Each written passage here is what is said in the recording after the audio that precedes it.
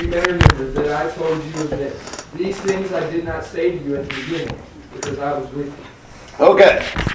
Now, Jesus is telling them about this opposition so that they would be kept from stumbling.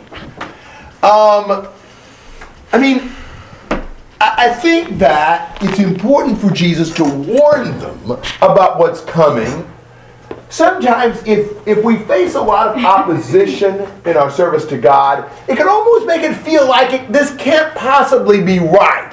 It can't possibly be from God because it's being attacked so much. Well, Jesus is telling us up front that's the way it's going to be so that we're not shaken in our faith when the persecution comes. After all, the biggest danger we face is not persecution. It's apostasy. It's falling away from God.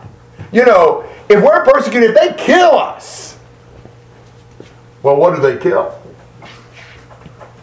The body. But not affect the soul. So he's really worried that the persecution not damage their faith. He says they'll make you outcasts from the synagogue.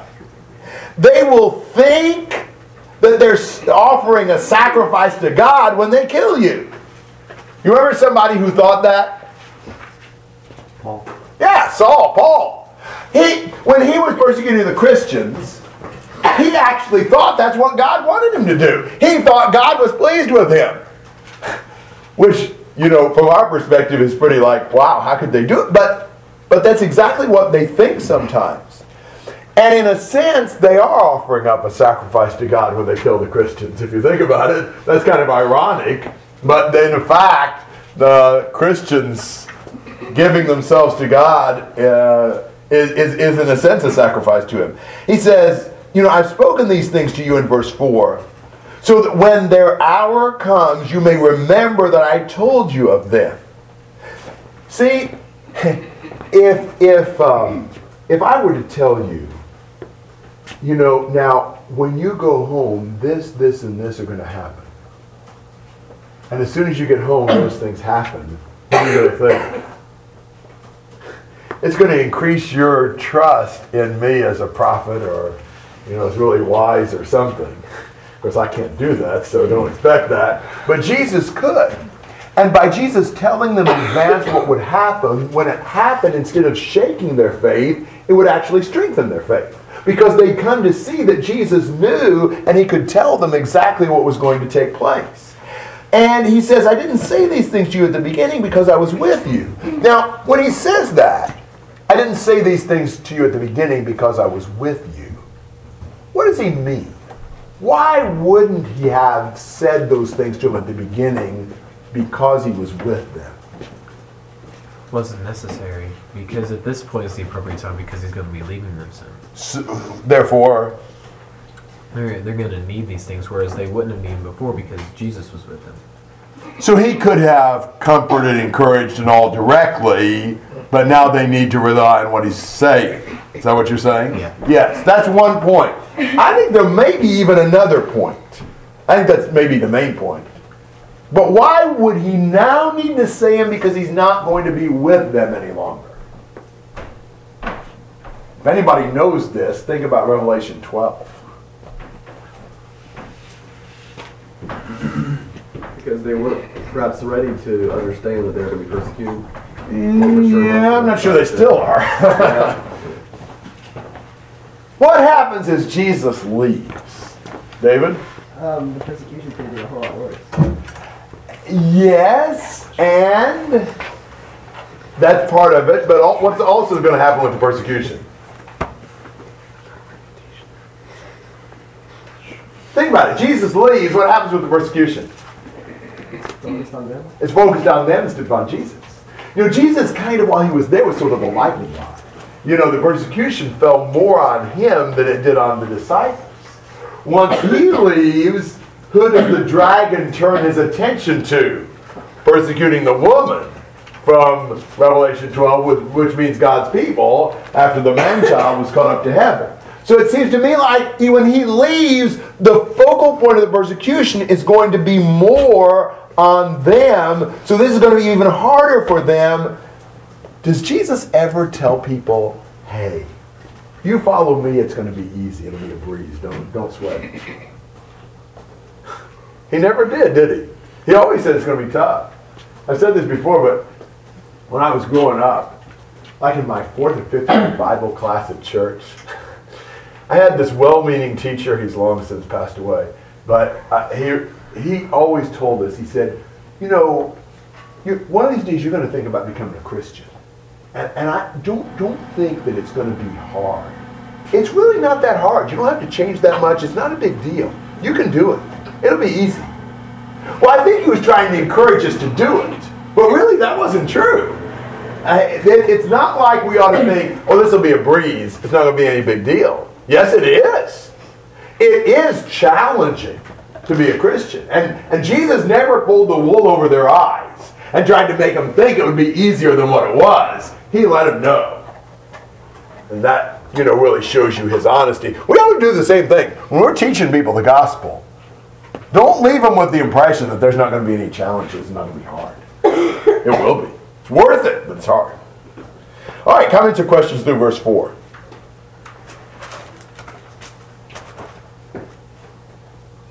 Micah.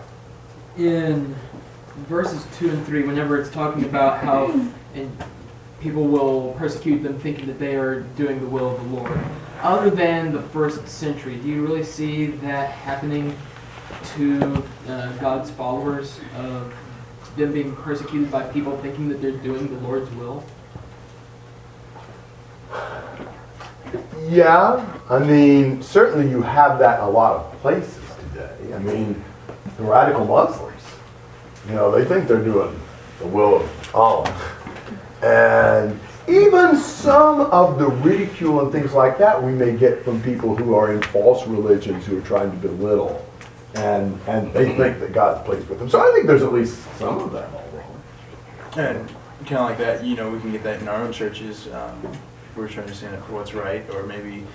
It can happen. Yeah. Yeah. Other thoughts through 4? 5 to 15? But now I'm going to him who sent me, and none of you asks me, where are you going? But because I have said these things to you, sorrow has filled your heart. But I tell you the truth, it is to your advantage that I go away. For if I do not go away, the Helper will not come to you. But if I go, I will send him to you.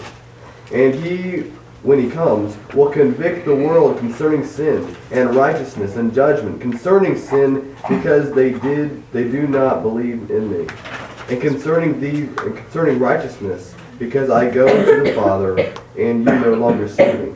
And concerning judgment, because of the ruler of this world has been judged. I have many more things to say to you, but you cannot bear them now. But when he, the Spirit of truth, comes, he will guide you into all the truth. For he will not speak on his own initiative, but whatever he hears, he will speak, and he will disclose to you what is to come. He will glorify me, for he will take of mine and will disclose it to you. All things that the Father has are mine. Therefore I said that he takes of mine and will not disclose it to you. So, there's something in this attitude they have toward his departure. Now we look at it in 14:28. You heard that I said to you, I go away and I will come to you. If you loved me, you would have rejoiced because I go to the Father. Now he says in 16:5, but now I'm going to him who sent me, and none of you ask me where you're going. Because I've said these things to you, sorrow has filled your heart. But I tell you the truth, it's to your advantage that I go away. For if I do not go away, the Helper will not come to you. But if I go, I will send him to you. Now, I want you to think about their attitude when Jesus said, I'm leaving. How did they feel? Sad. Really sad. How come?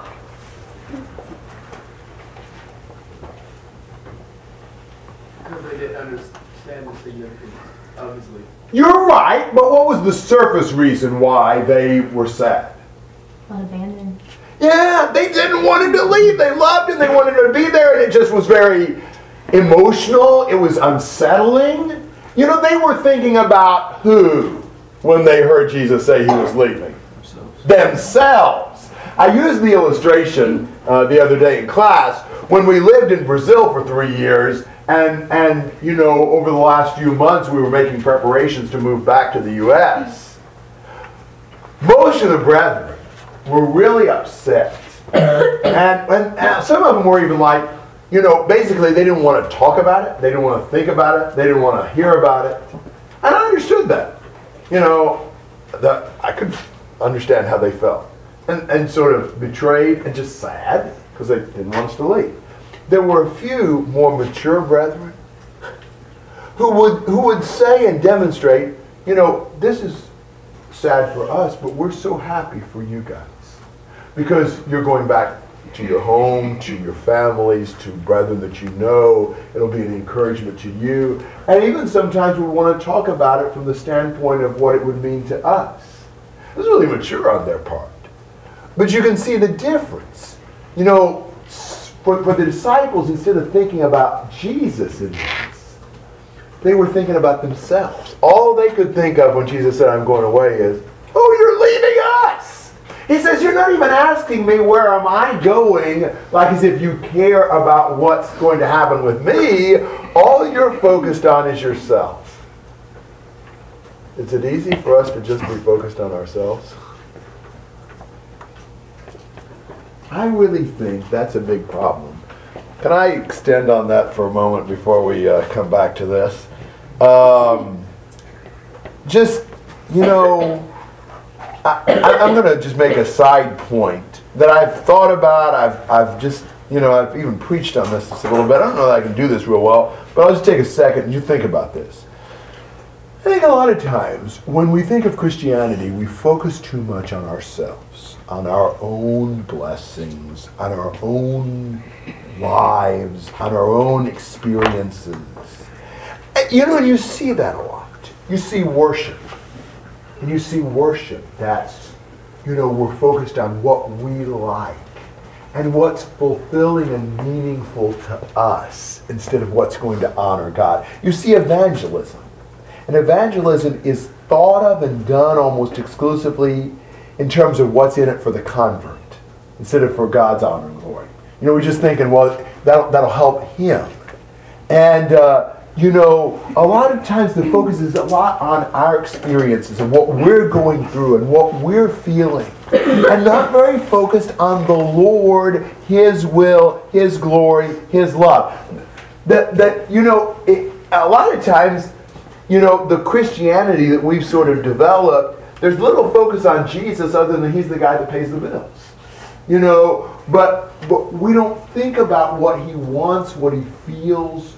We don't think about what He's going through. It's so focused on ourselves. Do you see that? To me, that's where they were at. You know, Jesus said, I'm leaving. They think, oh, that's bad. We'll miss Him. They don't think, well, where's He going and how's this going to be for Him? For Jesus, going away meant what? Going home. Going home. Going back to His Father. If they had loved Jesus, how would they have felt? Be happy for Him. Happy for Him. Do you ever think about how Jesus feels? How God feels? Or do we just think in our own selfish terms? I'll pause a moment before we go on. Any thoughts or comments on that? In 27. Go ahead, Chuck. In 27 and 14, does that peace come when He's on the cross, or would that come later on? Like, Well, if it hadn't been for the cross, they wouldn't have had the peace. But I think they get the peace as they turn to the Lord. Other comments, thoughts on these ideas? Well, the point Jesus makes more here in 16 is that when He goes away, what does that do? It allows the helper to come. And he sees that as being a big advantage for them. He says, really, if I don't go away, it'd be worse. Because I go away, and that way I can send the Holy Spirit. And, well, why is that important?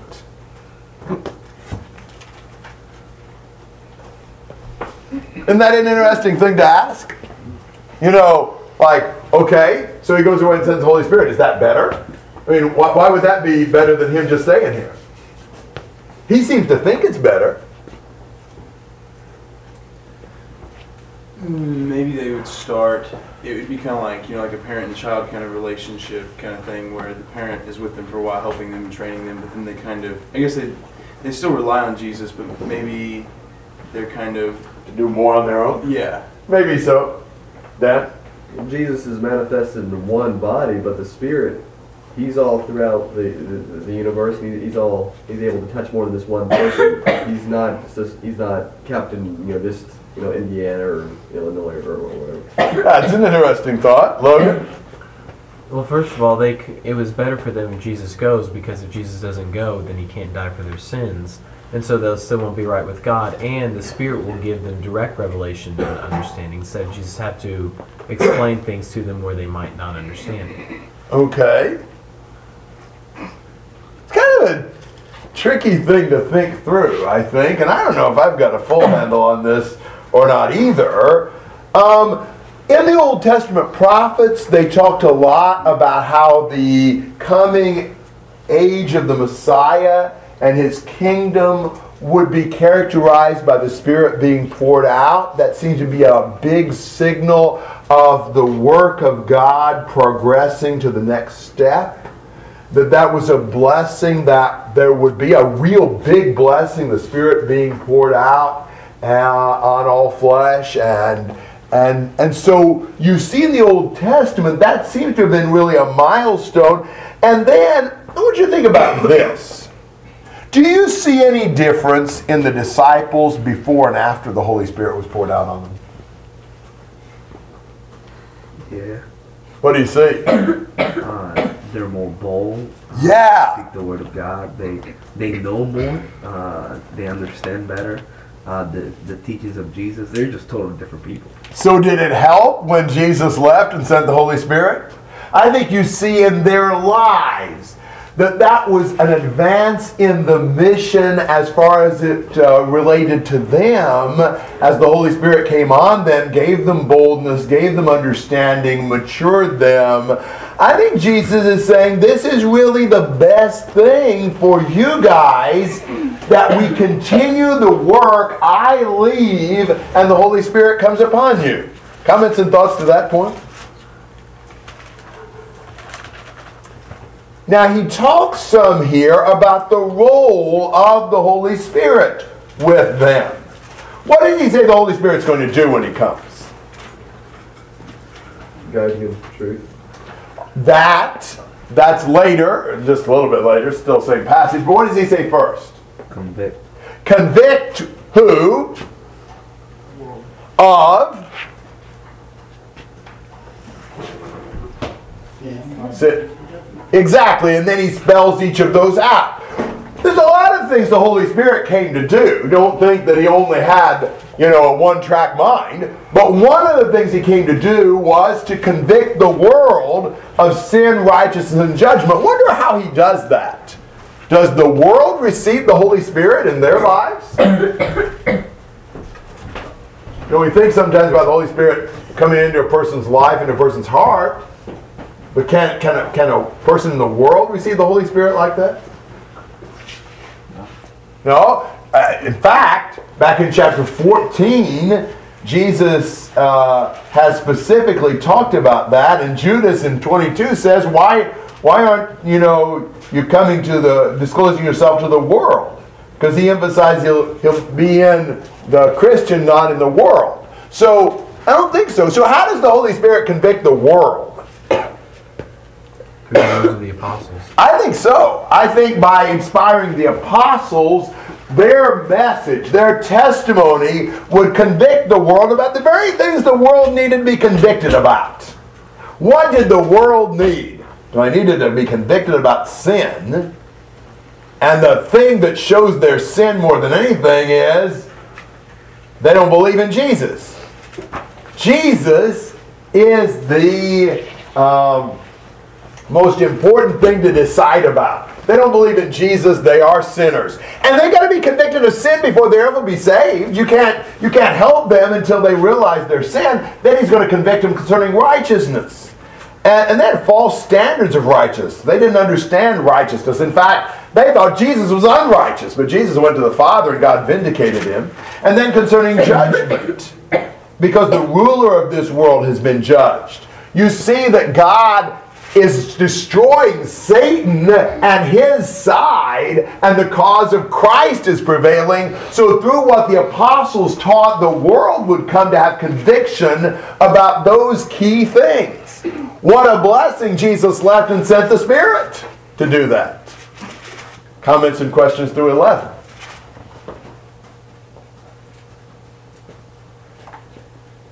In 12 and 13, that's where Jesus would, through the Spirit, guide them into all the truth. Now, what does he say in verse 12?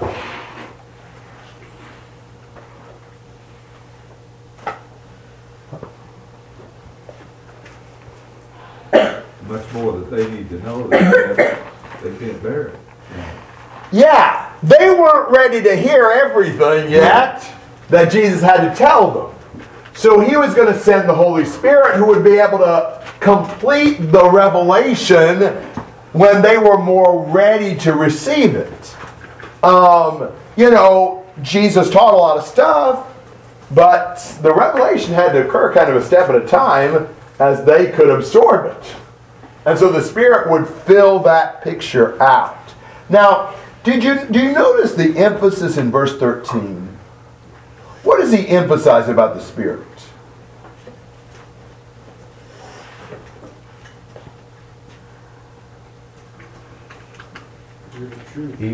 Right, Spirit of truth. As God is the God of truth, Jesus is Jesus of truth. Spirit is the Spirit of truth. He's always going to say what's right. What else, Logan? Just like Jesus said that he doesn't speak on his own initiative, but from what the Father wants, the Spirit does the same. Absolutely. The Spirit does not act independently for his own agenda. He glorifies the Son and acts according to the Father and the Son's direction. It's just exactly like Jesus. You look back at 8:28. Jesus said, I do nothing on my own initiative, but I do what the Father says. In 12:49, Jesus says, I do not speak on my own initiative, but I speak what the Father told me to say. In 14:10, he says, the words that I say to you, I do not speak on my own initiative, but the Father abiding in me does his works. So Jesus always submitted to the Father and never acted independently on his own. And in the same way, the Spirit doesn't act independently on his own, but he fulfills the mission of Jesus, which is exactly where we're supposed to be. We're not supposed to act independently on our own. We're supposed to submit to the Lord and fulfill his purpose. Jesus and the Spirit are really showing us the pattern of submissive trust in fulfilling the mission of another. And so the Spirit's mission was to glorify Christ. Look at 14 and 15. The Spirit would take the words of Christ and pass them on. The Spirit was almost like the alter ego of Jesus. He was going to continue his work and fulfill Jesus' mission here. Don't think about the Father, the Son, and the Spirit ever as being at cross purposes. Their work is always 100% harmonious, and they work together for one single goal. Comments and questions?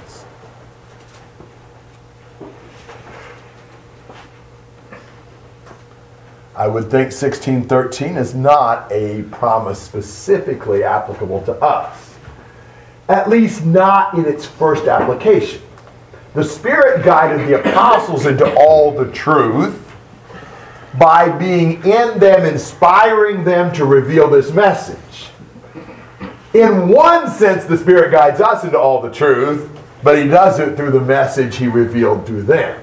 So our being guided into all the truth is kind of the product of the Spirit guiding the apostles into all the truth. Logan. Well, in what ways does the Holy Spirit work in our lives today? Yeah, well, you want to have a whole week's meeting on that? Well, do you have any references as far as the Holy Spirit working in our lives today or anything like that? Well, there's a lot that the Bible says about the Holy Spirit in us and things the Holy Spirit does for us. Romans 8 is a good passage, perhaps. But don't think about the Holy Spirit doing that like on his own. He works in us and lives in us in the same way that the Father and the Son do. Not as some sort of a special, different kind of a thing. I have a question about, I guess you'd mentioned like he inspired the apostles or whatever. How do we, I don't know, like biblically, how would we establish what's the criteria for determining like what would be inspired works? Like, because Hebrews, we don't know who wrote that, and yet we consider that inspired. And I'm not sure how we determine these things. Excellent question.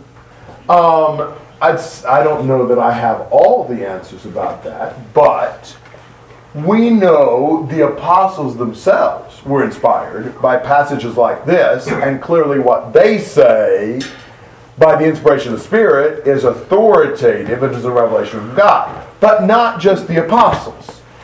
In Ephesians chapter 3, you have the same thing said about the prophets. In verse 5 of Ephesians 3, which in other generations not made known to the sons of men as it has now been revealed to his holy apostles and prophets in the Spirit. And back in Ephesians 2:20, we're built on the foundation of the apostles and prophets. Christ Jesus himself being the chief cornerstone. And so there were prophets also that were inspired by the Holy Spirit and spoke from God. You've got the same thing in 2 Peter 3:2, that you should remember the words spoken beforehand by the holy prophets and the commandments of the Lord and Savior spoken by your apostles.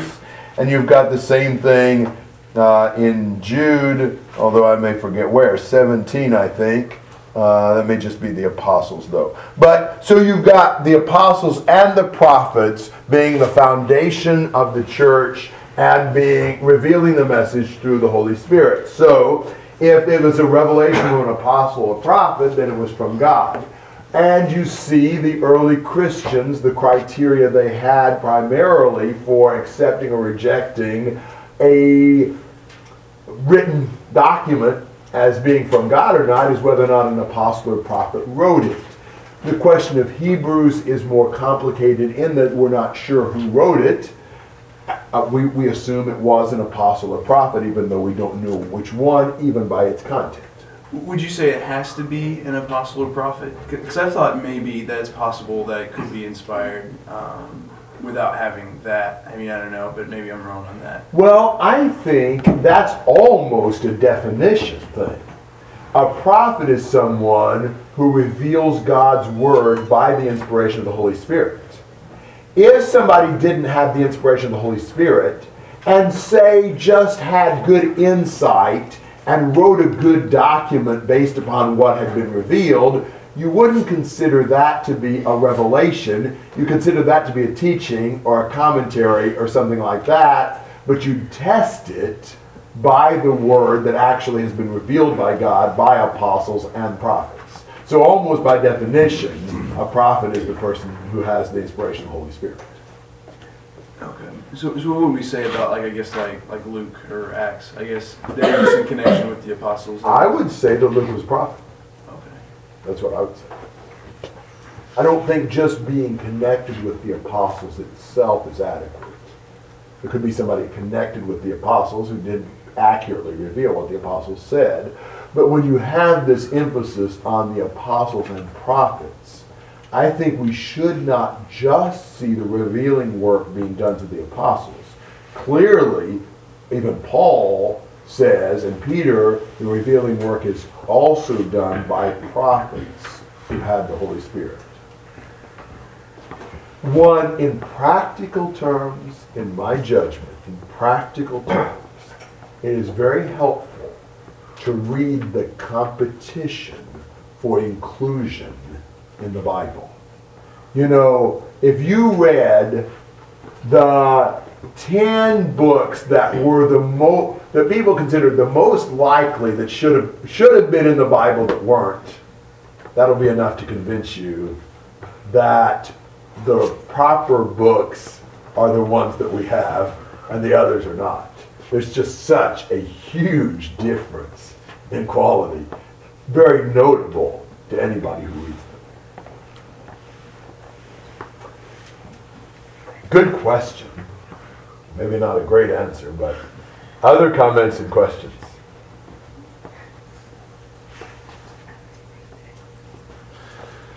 All right, well, let's plow forward. 16 to 24. A little while, and you will see me no longer, and again a little while, and you will see me. So some of his disciples said to one another, What is this that he says to us? A little while, and you will not see me, and again a little while, and you will see me, and because I am going to the Father. So they were saying, What does he mean by a little while? We do not know what he is talking about. Jesus knew that we wanted to ask him, so he said to them, Is this what you are asking yourselves? What I meant by saying a little while, and you will not see me, and again a little while, and you will see me? Truly, truly, I say to you, you will weep and lament, but the world will rejoice. You will be sorrowful, but your sorrow will turn into joy. When a woman is giving birth, she has sorrow because her hour has come. But when she has delivered the baby, she no longer remembers the anguish, for joy that a human being has been born into the world. So also you have sorrow now, but I will see you again, and your hearts will rejoice, and no one will take your joy from you. In that day you will ask nothing of me. Truly, truly, I say to you, whatever you ask of the Father in my name, he will give it to you. Until now you have asked nothing in my name. Ask and you will receive, that your joy may be full. So, what does Jesus tell them? That a little while they won't see him, but then they'll see him. Yeah! And what do they think? Yeah, what? What does he mean, a little while and we won't see him, and a little while and we will see him, and because I go to the Father? So what's this little while he's talking about? We have the same question. What does he mean, a little while? Well, what does he mean, a little while you won't see me? 3 days. His death. So what is the a little while and you will see me? Resurrection. That's one. And maybe that's the point. Is there another possibility? When he returns to all us. That'd be another. That doesn't seem real little while-ish, though. The Spirit. But, that may still be. What's another possibility? When the Spirit comes. When the Spirit comes. So you got some different things. Perhaps the simplest explanation is his resurrection. But I'm not sure if that is what he's talking about or not. So I had the same questions they did. And I'm not sure what Jesus said nails it down for me as to which he's talking about. But what he does say helps us to understand whether we're talking about his resurrection appearances or his coming through the Holy Spirit. He says, you will weep and lament in 20, and the world will rejoice, and then and you will grieve, but your grief will be turned into joy. It's like a woman in labor, that she goes through all this grief when she's in labor, but then she gives birth to the child and she's happy. So Jesus' departure was really going to distress them, but that would turn into their joy, both in the resurrection appearances and in the coming of the Holy Spirit. Because this thing that was so painful. I mean, have you thought about how the disciples felt when Jesus got arrested and nailed onto the cross? Do you remember those two that were on the road to Emmaus in Luke 24? And Jesus, I don't know, they didn't recognize him. I'm not sure all that is, but they didn't recognize him. He started, this is the day he was raised. He started walking with them, and they thought he was just kind of a stranger. And they're talking. He's like, what are you guys talking about? And they're like, well, you don't know? You haven't heard? And they tell him about, Jesus, all this, and we were hoping he was the one that was going to redeem Israel. And they crucified him and this and that. And they've heard some reports that his tomb's empty, but, they're just so, you can see how it shattered their hopes, it shattered their dreams. This was just, can you imagine the 12, the 11? He's gone. We thought. Wow. And so you can imagine how distressed they were. Can you imagine 3 days later? Can you imagine on the day of Pentecost? Can you see how the grief they experienced was transformed into great joy? How many times is it like that for us? How many times are the most painful experiences the ones that become the most joyous? It's weird how the Lord brings joy out of sorrow. So he's going to do that there for them. And he says, look at 24 and 25, 23 and 24.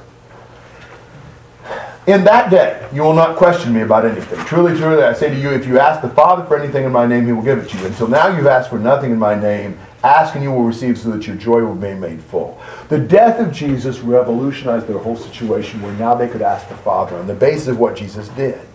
If Jesus has never died, what would our relationship be to God? Non-existent. Because? We are separated from him. By? Sin. Exactly. Jesus' sacrifice took away the barrier, reconciles us to God, and now we can turn to him, be close to him, and he will respond to us. We can approach God directly, and if we ask in Jesus' name, that is, if we ask according to Jesus' will, according to his purposes, in accordance with his mission, God will answer our prayers because Jesus' work has brought us close to God. Roger. But that's assuming that in that day means his death and resurrection, right? Or means the day of Pentecost, either one. Either way, it's the same difference. But I think so. I don't think in that day means when he comes back at the end of time. Because clearly here he's talking about something that's going to happen on the earth. I have a random question. I have a random answer. Okay. How long was it from when Judas left them to the garden?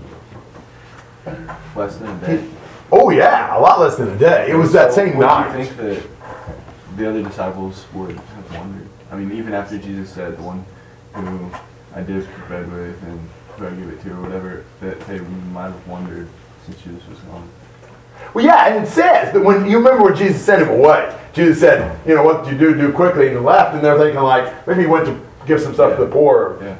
Yeah. Oh, okay. And then when he gets out to the garden, this is just hours, not very many hours, then Judas shows up with the arrest party. And that's kind of a shock. We'll see that. In fact, in John 18, it's kind of awkward the way John says it, and it's just kind of hanging it, and Judas was there. And it's kind of like, you kind of see how stunned he was when he puts two and two together. And Judas is there with them. That was really, whoa, that was something. Other thoughts?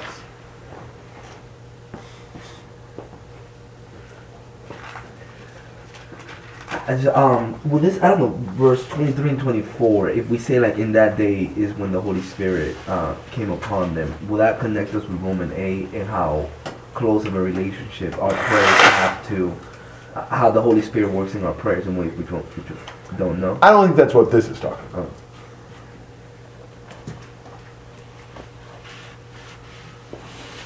All right, how about 25 to 33? This is going to kind of continue the same thought.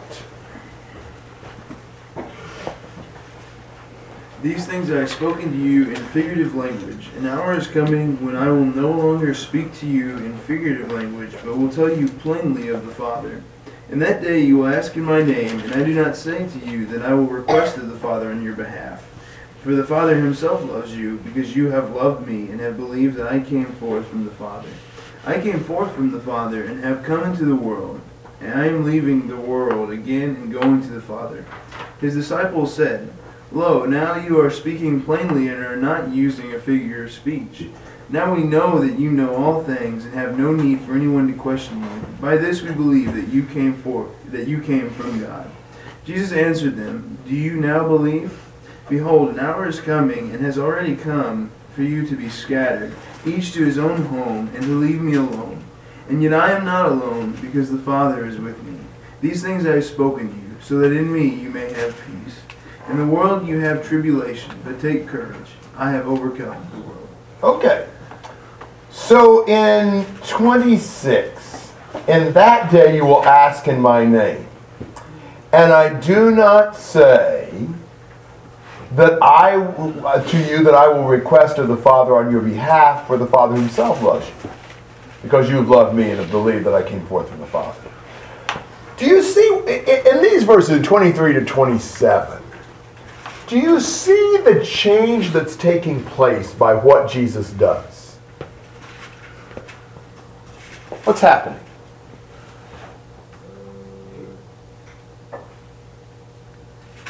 Our relationship with God is being changed from distance to closeness. Yes. How?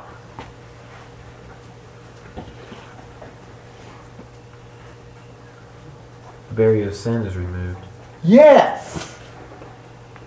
So what does that mean now about our relationship with God, Travis? Go ahead. So instead of Jesus being here teaching us of the Father and showing us the way, once he has created this bridge to the Father, as he says, the old law passes and the new law comes into effect. It makes it to where we ourselves, through our sacrifice, and through his sacrifice, we are able to serve God. Yes, but through his sacrifice. I mean, what kind of relationship do we have with God now? What can we do? We can talk to him directly. We can talk to him directly. Is that pretty cool?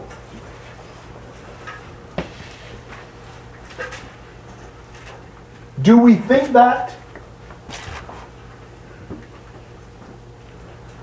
Don't act like it sometimes. But because? Because we don't pray. If we valued it and we thought it was special, then we take advantage of it more often. Well, you're exactly right. That is, that's a blessing that maybe we almost pass over and we don't really appreciate. The opportunity to talk to God and to have the barrier of sin removed so we can just come directly to him. That's an amazing blessing. I mean, anybody else listening to this would think, that's awesome, that's incredible. And we may take it for granted. So how is it when we pray? Your prayer leaves your lips. Where does it go? To the Father. Yes. Do you see that? Does Jesus have to take it over there himself? No. Now, did Jesus have a role in this? Yeah. If it hadn't been for what Jesus did, we couldn't talk directly to the Father because we'd have the barrier. We'd have the sin that destroyed the relationship. Through what Jesus did, now we have a direct relationship with God. That's what we say. I used to have the concept that all of my prayers went through Jesus' office and then he carried them over to God. That's not the way it is. We talk directly to God on the basis of Jesus' sacrifice. Questions and comments about that? The other day you said that you made a reference to something I never thought of before, praying to Jesus. What are some of those references that you're talking about there? I forgot to ask about it earlier. Okay, that's good. 1 Timothy 1:12. You've got, I thank Christ Jesus our Lord who strengthened me and has considered me faithful, putting me into service. In Revelation 5, there was praise in heaven offered to the one who sits on the throne and to the Lamb. In Acts chapter 7, Stephen says, Lord Jesus, receive my spirit. In John 14, I think is where we were, in John 14:14, if you ask me anything in my name, I will do it. There's a textual question on that, but in the New American Standard, that's what you've got. You've got, like, in Acts 1:24 and 2 Corinthians 12, you've got the Lord used as the sort what the request is directed toward, but both in Acts 1 and 2 Corinthians 12, the Lord there seems to be Jesus. And John 5:23 says that we should all honor the Son even as we honor the Father. Now, The norm doesn't seem to be Jesus specifically as the recipient of the prayers. I don't think that's the more common thing. The more common thing is we pray to God. I suspect often when you see prayers in the Bible directed to God, it's not so distinguished between Father, Son, and Spirit, praying to God as a whole. But we do have biblical authority for addressing Jesus specifically. Certainly we have biblical authority for addressing the Father specifically. But many times I suspect we're dealing with prayers to God. You also have, somewhere, somebody just asked me this. Was it you, Logan? In 2 Thessalonians 1, is that where it was? Somewhere. 2 Thessalonians 2:16, now may our Lord Jesus Christ himself and God the Father comfort and strengthen your hearts. I think there's another one or two of those in 1st or 2nd Thessalonians where you've got God and Jesus together. I think 1 Thessalonians 3:11, now may our God and Father himself and Jesus our Lord direct our way to you. So you've got several passages that in some way or other encompass Jesus in that.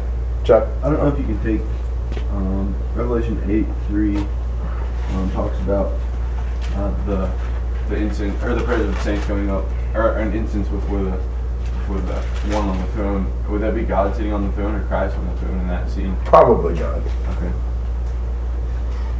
I'm sorry, but can we pray to... We know you're sorry. How about the Holy Spirit? I mean, do we see authority for addressing God the Father and Jesus? Is there any examples of Holy Spirit prayers? What I said the other day is, I know of no example of addressing the Holy Spirit specifically in prayer.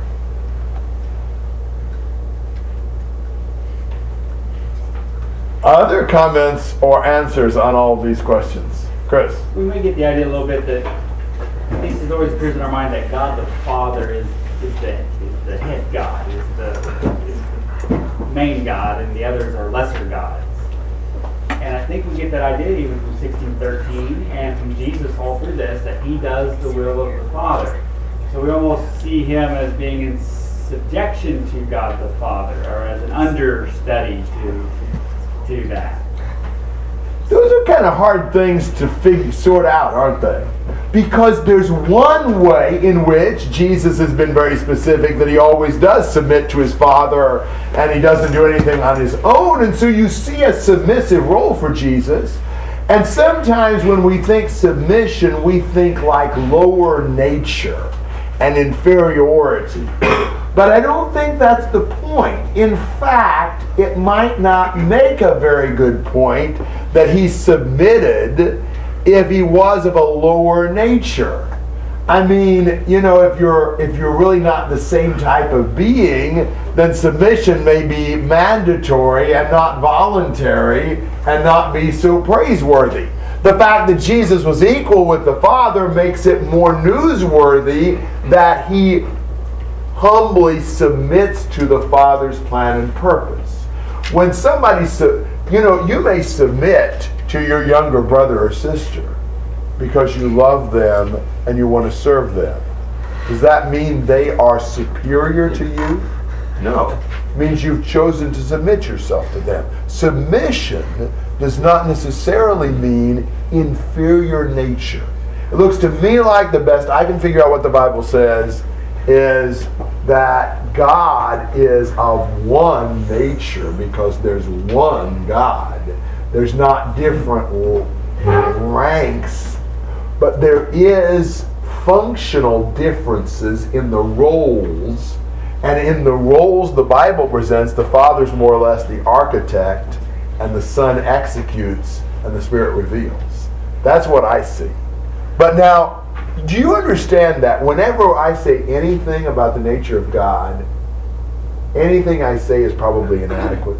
I mean, all that I can do is try to reiterate what I see in the Bible and try to put it into a model that's consistent with biblical teaching. But we ought to be very careful that we don't exalt our model. We ought to be sure that we're just, we're willing to accept whatever the Bible says. And what will probably happen, what probably is happening is that even if we're consistent with biblical evidence, there's so much more we don't understand that our models may be skewed here or there. So I'm reluctant to say very much about the nature of the Godhead, because I think there's so much it's not even revealed, and a lot of what is revealed that I don't understand. Comments? We're just way over our heads when we start talking about these topics. 28 is a brief summary of the gospel, isn't it? Doesn't that pretty well sum it up? Kind of like that brief section. The disciples say, now you're speaking plainly. Now we understand. Now we don't have to question you anymore because now we know. And Jesus is like, do you now believe? You know, the disciples are easily overconfident. They easily think they know more than what they do, and they easily feel too secure in that. Sometimes we do. Do you ever get to where, yeah, now I understand, now I'm ready, now I got it? Well, maybe we do, and maybe we really don't. In this case, I suspect they need a little bit more. He says, an hour is coming and it's already come for you to be scattered, each to his own home, and to leave me alone, and yet I'm not alone because the Father is with me. So, you know, they're not going to stick with him. So they don't necessarily understand quite as well as you would think. And what would it be like for Jesus when they all abandoned him? See how hard that was? You ever felt alone? You ever felt like, man, nobody cares? What would Jesus have felt like? We sang, one of the songs we sang last night had a line in there about that, I was noticing. I think it was, they could have called 10,000 angels. I think there was a line talking about how he was alone. Comments and questions through 32. What thoughts do you have on all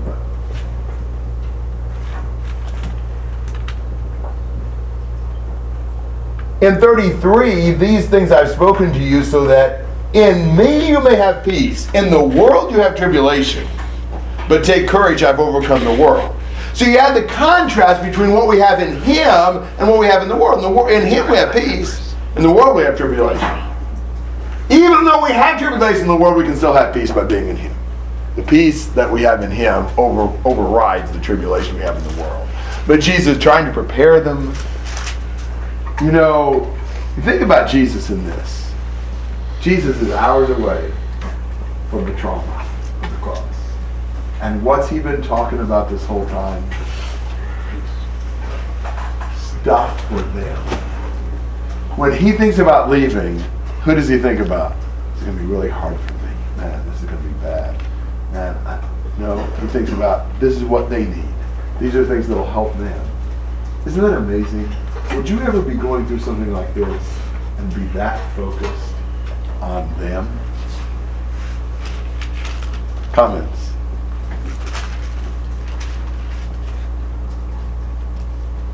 Yeah. Just a question in 33 here. I have overcome the world.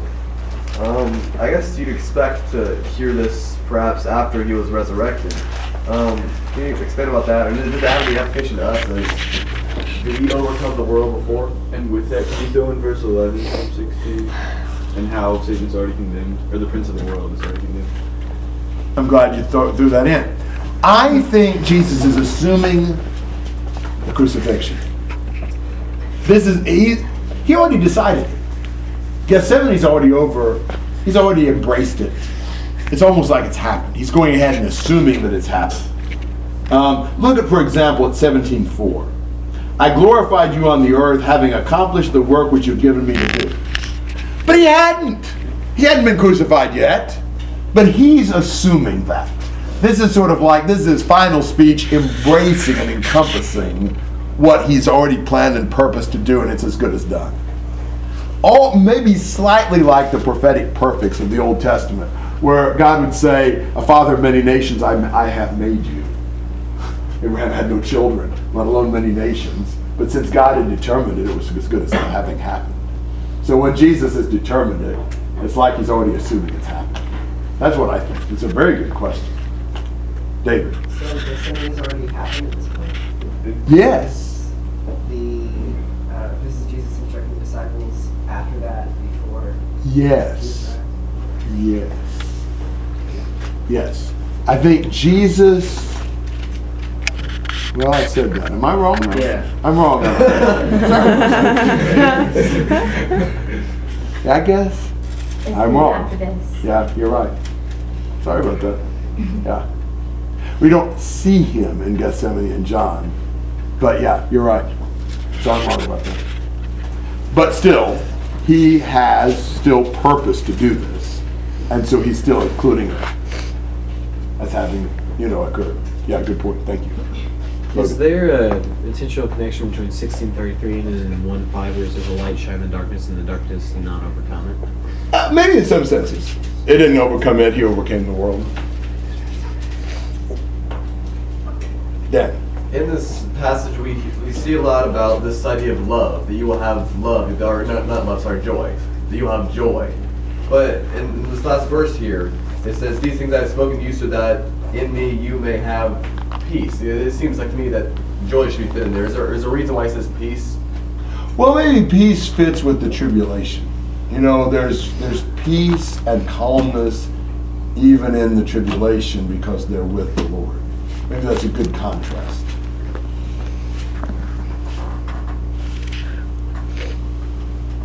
Other comments and questions?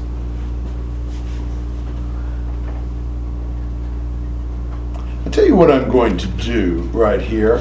I'm going to do a couple of things about chapter 17 without really starting 17.